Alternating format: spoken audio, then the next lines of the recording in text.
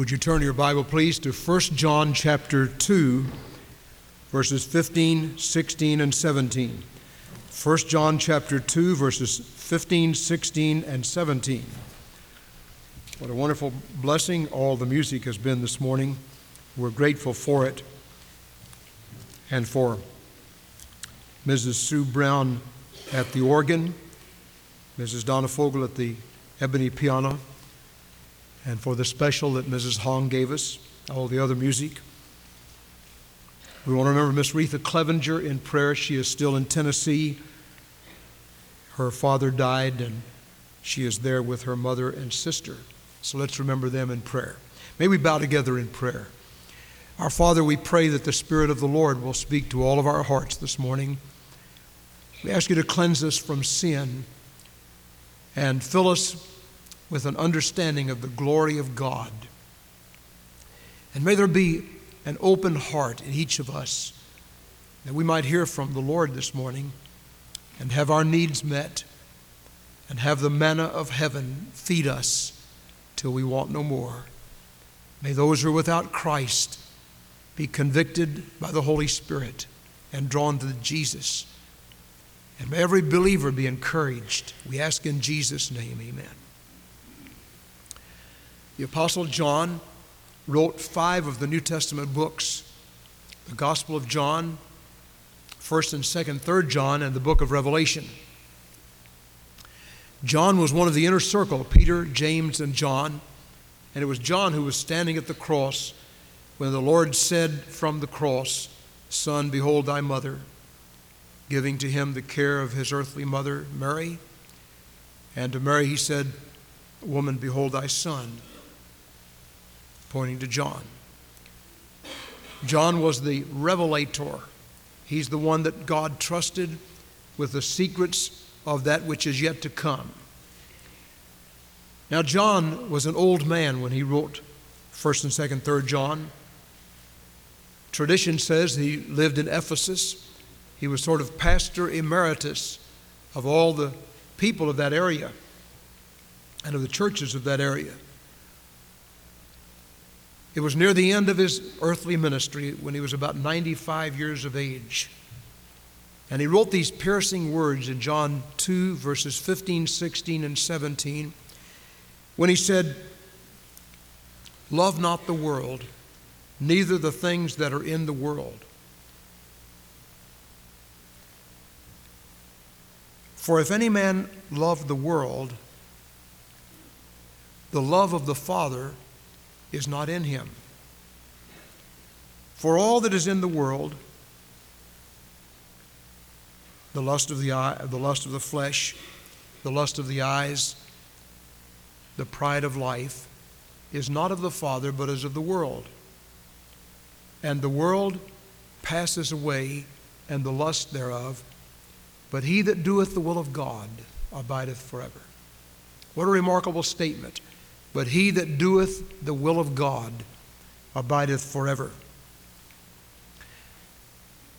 There's a verse in Proverbs 14:12 that would be wise if we compared with this verse. That scripture text says, "There is a way that seemeth right unto man, but the end thereof are the ways of death." Now you compare that. There is a way that seemeth right unto man, but the end thereof are the ways of death. And when we compare that to verse 17b, "He that doeth the will of God abideth forever." And in its original language, the word picture, "He that doeth the will of God abides from eon to eon," on and on and on. How can I find the will of God for my life? What is the will of God in this matter? For many, it is like sitting down with 3 or 4 counselors, and we give them our problem. We say, "Now, what do you think I ought to do? What do you think I ought to do? What do you think I ought to do? What do you think I ought to do?" And we have all this input, and then we weigh one against the other, and we see which one comes closest to what we really want to do, and we accept that judgment. Many people do not really want to know the will of God so they can do it. They want to find out the will of God so they can consider whether to do it or not. I believe the Scripture teaches that we will not really find the will of God until we are willing to do it. And when we're willing, God knows our heart, and it's not hard to find. Because God is more interested in revealing His will to us than we are in finding it. He wants us to know His will. He wants us to follow His will. He wants us to do His bidding. And when we earnestly come and say, Lord, what is your plan? What is your blueprint for my life?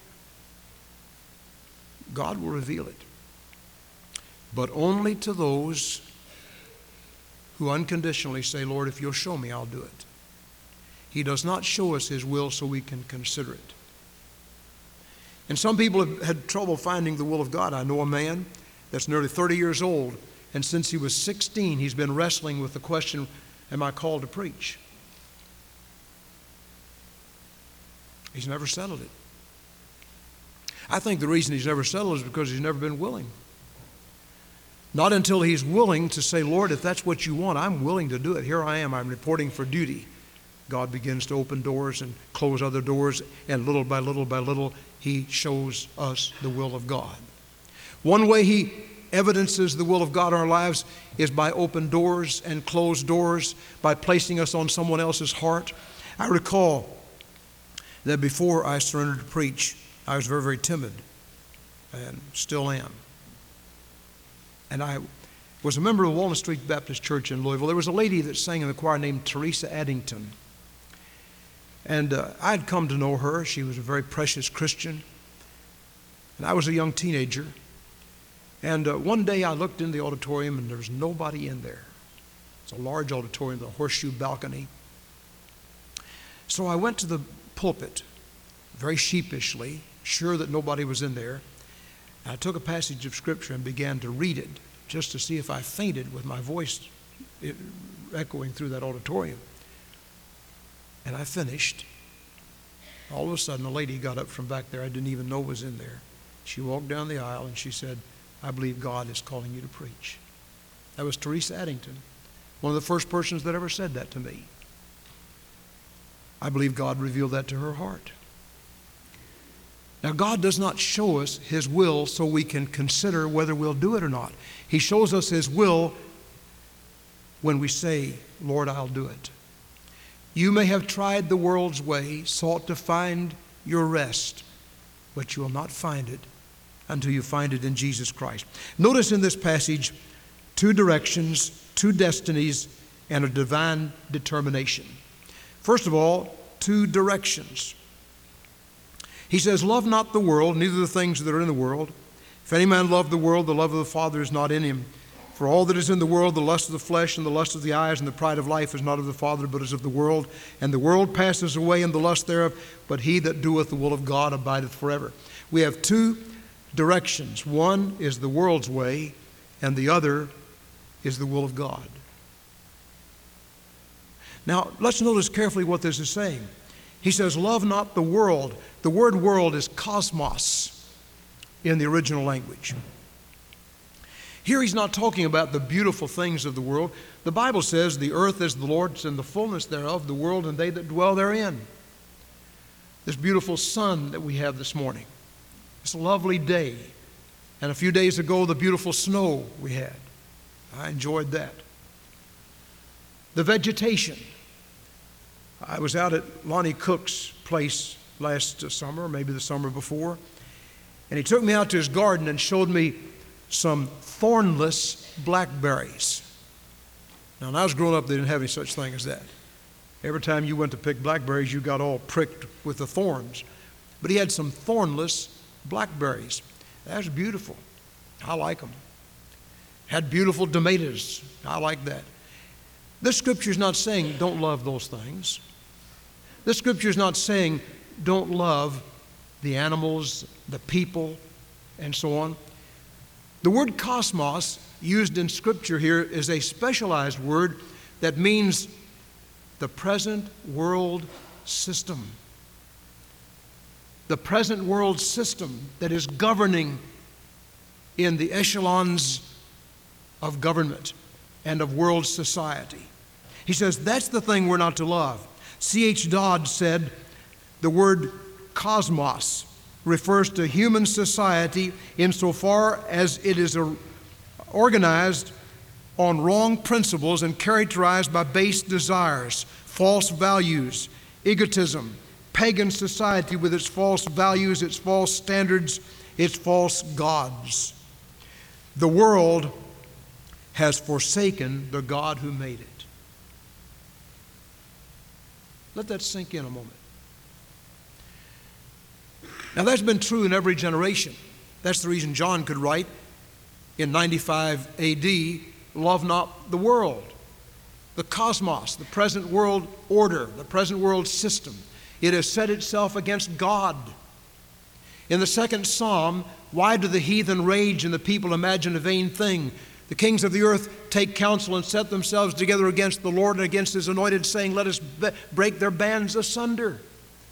It has been true all the way through the years since the primitive society, when it knew God, honored Him not, but began to bow before sticks and stones and worship the created being more than the Creator. Now we see that in our society. In 1964, we said we don't need any absolutes. Our school kids don't need any absolutes. The Bible must not be read in the Christian school, in the schools of America. Sometime later, at our own financing, the people of Kentucky put money together to put in frame the Ten Commandments and place it on every classroom in Kentucky. This was declared unconstitutional. You cannot put on the walls of the school, thou shalt not kill, thou shalt not steal. There are no absolutes. Everything is situational. We have a case of situational ethics, and that's what we're governed by today. And John says, the Holy Spirit writing through him says, love this not. Love not the world, the present world order, the present world system.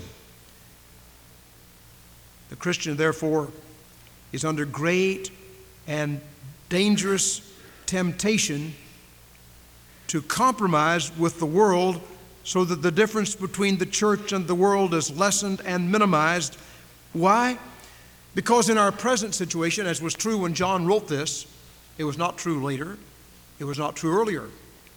But there was a little period of time in John's later life when he was exiled after he was exiled on the Isle of Patmos, he was delivered by Domitian. He was allowed to go back, and there was a freedom from persecution for a while. That was unusual for the church. Jesus was crucified. Immediately after that, they tried to arrest the disciples. The book of Acts says, because of the persecution, the disciples were scattered abroad. They killed James, the pastor of the Jerusalem church.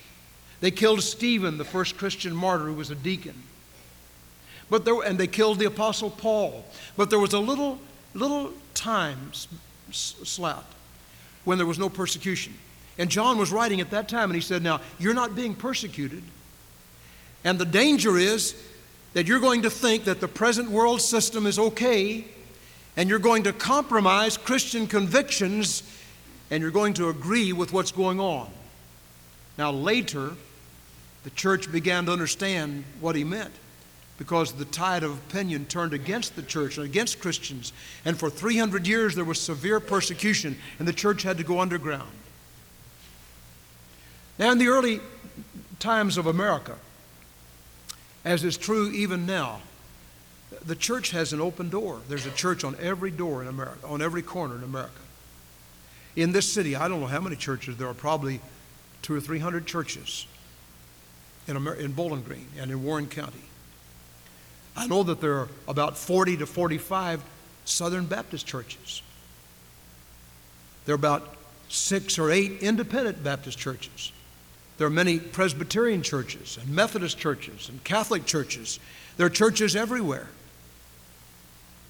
And we have it comparatively easy, even though in our schools the Bible has been kicked out. You cannot pray there publicly.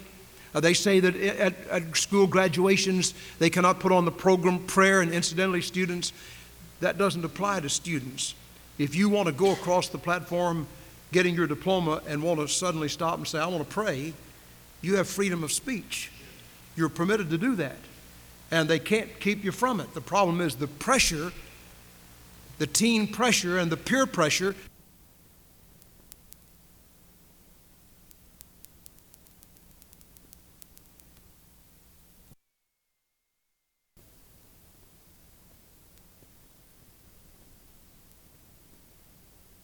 Love not the world, neither the things that are in the world. If any man love the world, the love of the Father is not in him. Jesus said in Matthew 6:24, no man can serve two masters. He will either hate one and love the other, or he will despise one and cling to the other. You cannot serve God and mammon. Westcott used to say there cannot be a vacuum in the soul. We have to know what we believe and where we stand. There are two directions, the way of the world and the way of God. And he says, love not the way of the world. There is a way that seemeth right unto man. Dishonor your parents. Divorce them. You don't like your mother or daddy? Divorce them. They spanked you when you were little, accuse them of child abuse. That's our present world idea. I know there's some child abuse. We're against that. But oh, my soul, spanking your child is not child abuse. Train up a child in the way he should go, and when he's old, he will not depart from it. He says, don't be taken in by the present world system. I read the other day that marijuana use and drug use is on the increase again. We've had a war against drugs, and we're losing it. The reason we lose it is because we have no absolutes. No teacher in a public school can stand and say the Word of God warns you against that, and there's an authority before which you will one day appear. A teacher can't say that. And so John says, love not this world system that has done away with its absolutes. And then he goes a little bit deeper and he says, the world's way has to do with these three things: the lust of the flesh, the lust of the eyes, and the pride of life.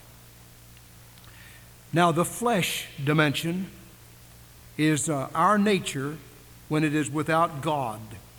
Sins of the flesh, worldly amusements, selfish aims, all these are part of the fleshly category that he's talking about, the lust of the flesh.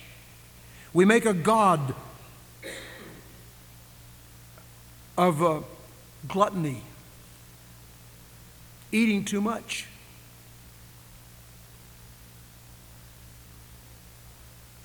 We make a god of effeminate luxury. We want all the things that money can buy. We make a god of pleasure, and we are slaves to pleasure. The theater, the sports arena. So I said the Roman Empire fell partially because the Roman government furnished circuses for all the people so they could entertain themselves into utter spiritual blindness. Lustful thoughts in the mind, selfishness in the use of our possessions, entanglements with the things of the world, in such entanglements with the gratification of those worldly desires.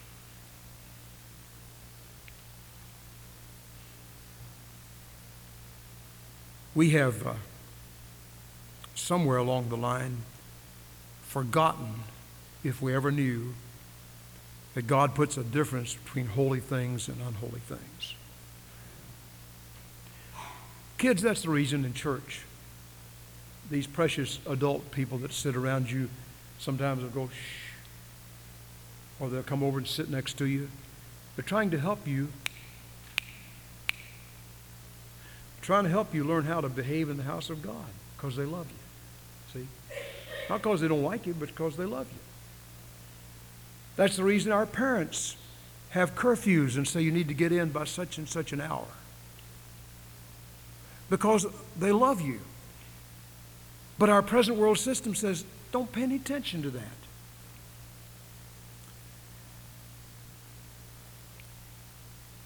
The lust of the eyes. The empty pride of life. That is you ever heard somebody just a braggart? They brag about all the good things they have and the nice car they have and the wonderful home they live in and all the wonderful things they have and brag, brag, brag, brag, brag. Listen, there's a problem with a person that does that. He's stuck on empty pride.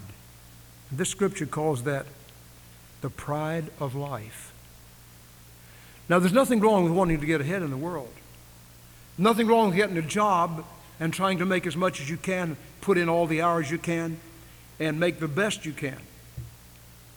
But when we start bragging about all the stuff we've got and all the things we've got to the disadvantage of somebody else, this is dangerously near loving the standards of the world, because that's the way the world behaves. Love not the world, neither the things that are in the world. If any man love the world, the love of the Father is not in him. For all that is in the world, the lust of the flesh, the lust of the eyes, the pride of life is not of the Father, but is of the world. And the world is passing away. See, God gives us a beautiful truth as to why we shouldn't love the world. He says, if you put your affection on all these things and they become your standard, you remember you're on the losing side. It's not going to endure. One day you're going to come to the end, and you're going to go over to the funeral home. You're going to lie down there in that casket, and you won't have any more than anybody else has. That's the end of your things. No matter what kind of house you lived in, no matter what kind of clothes you wore, no matter what kind of car you drove, no matter how much people acclaimed you, no matter how prominent you were, no matter how much pleasure you had, they're going to place you in that casket. They're going to take the casket out and file it in a cemetery. Sometimes they put a marker over it. Sometimes there's no marker at all. And all you have is what you sent on before you. And Jesus said, lay not up for yourselves treasures on earth where moth and rust do corrupt and where thieves break through and steal, but lay up for yourselves treasures in heaven. How do you lay up treasures in heaven? By investments in people, not in banks and stocks and bonds. They will endure for a little while and then it'll be gone. But lay up for yourselves treasures in heaven. How do you do that? When I was a little boy, they'd take the offering, and I thought somehow they'd take the offering back there and they'd stay a long time. They never did bring those things back down here like we do. And I'd think, well, they must have sent them to heaven. And I thought one day, I think I'm going to get out of church and go out there and watch them go up to heaven. I was a little boy then. I didn't know how they did it. I learned later what they do. But I won't tell you. The way to have investments in heaven is to give through the offering plate, that the gospel might be broadcast around the world. Invest your life in a person. Spend some time with that person. Pour your life into them. Moms and dads have a wonderful, wonderful opportunity for 15, 16, 17 years to literally pour their lives into their sons and daughters. All there is of you, pouring it into their life, teaching them, training them, loving them. And then when you're gone, so much of you lives on in them. And then when we're all gone, over there, what a wonderful, wonderful investment in the glory. Where we're sitting this morning, about 220 or 30 people have sat who were members of our church, and they're now in the glory. What they could do has been done. It's all gone. They don't have any more opportunity to do anything here.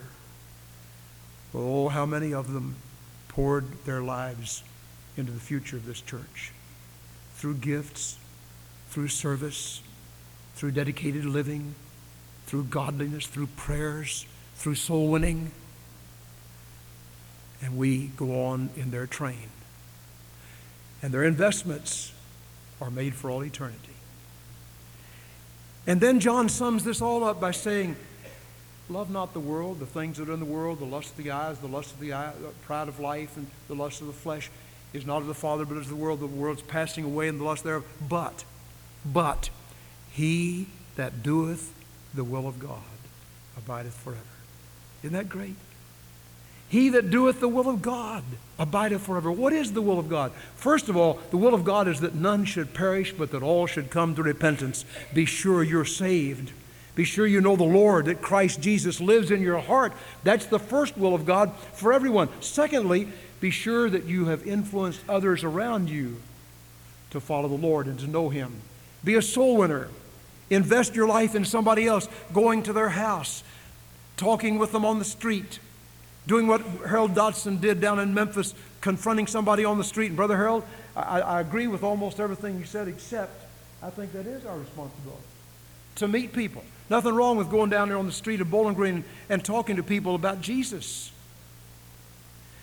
Invest your life in them. Pour your life in them. The will of God, what is God's will? The Scripture says it is God's will that we pray. I will that men pray everywhere. You do not know the value of prayer. None of us knows. We have no idea whatsoever how powerfully God has used the prayer of a little mother here, a daddy over here, a son or a daughter, a grandmother or grandfather. The power of prayer. I will that men pray. Paul said, lift up holy hands in prayer. We have no concept whatsoever of the value of prayer. And when we pray, God moves at the heart cry of prayer. And then in 1 Thessalonians chapter 4, he says, I have a will of God concerning the vessels of your body, that they be sanctified unto God, holy unto Him. We live in an age when it says, when society and the world say, do whatever comes naturally. If it feels good, do it. The government has literally and utterly given up on the teens today. And instead of saying, abstain until you're married, they say the best thing you can do is have safe sex. And so they hand out condoms in the public schools to kids. That's the world's way. That's this present world system. And God says, don't love that. Instead, follow the will of God. What is the will of God? That you keep the vessels of your body as sanctified and holy unto God. Now there you have it. What are we going to do with it? I want to tell you, it is impossible to do the will of God without first receiving Christ as Savior. Impossible. There's no boy or girl over here who can say, I want to do the will of God until you first receive Jesus as your Savior. There's no one in this auditorium or within the sound of my voice today who can say, I really want to do the will of God until you first say, Jesus, you come into my heart and show me God's plan and God's will, and I will do it if you'll just show me. Jesus died on a cross for our sins. He was God incarnate in human flesh. He died there for you and me. And from the throne of His cross, the King of grief cries out to a world of unbelief, O men and women of far and nigh, come, come, and I will give you rest. 3 days later, He was raised from the grave. He's alive today. He wants to live inside. Will you invite Him in? May we pray. Every head bowed, every eye closed. With our heads bowed and eyes closed before the Lord for just a moment. What will you do with this scripture? Love not the world, neither the things that are in the world. If any man love the world, the love of the Father is not in him. All that is in the world, the lust of the flesh, the lust of the eyes, the pride of life, not of the Father, but of the world, and the world passes away, and the lust of it. but he that doeth the will of God abideth forever. Would you say this morning, Lord, I want to do the will of God. I want to be what God wants me to be.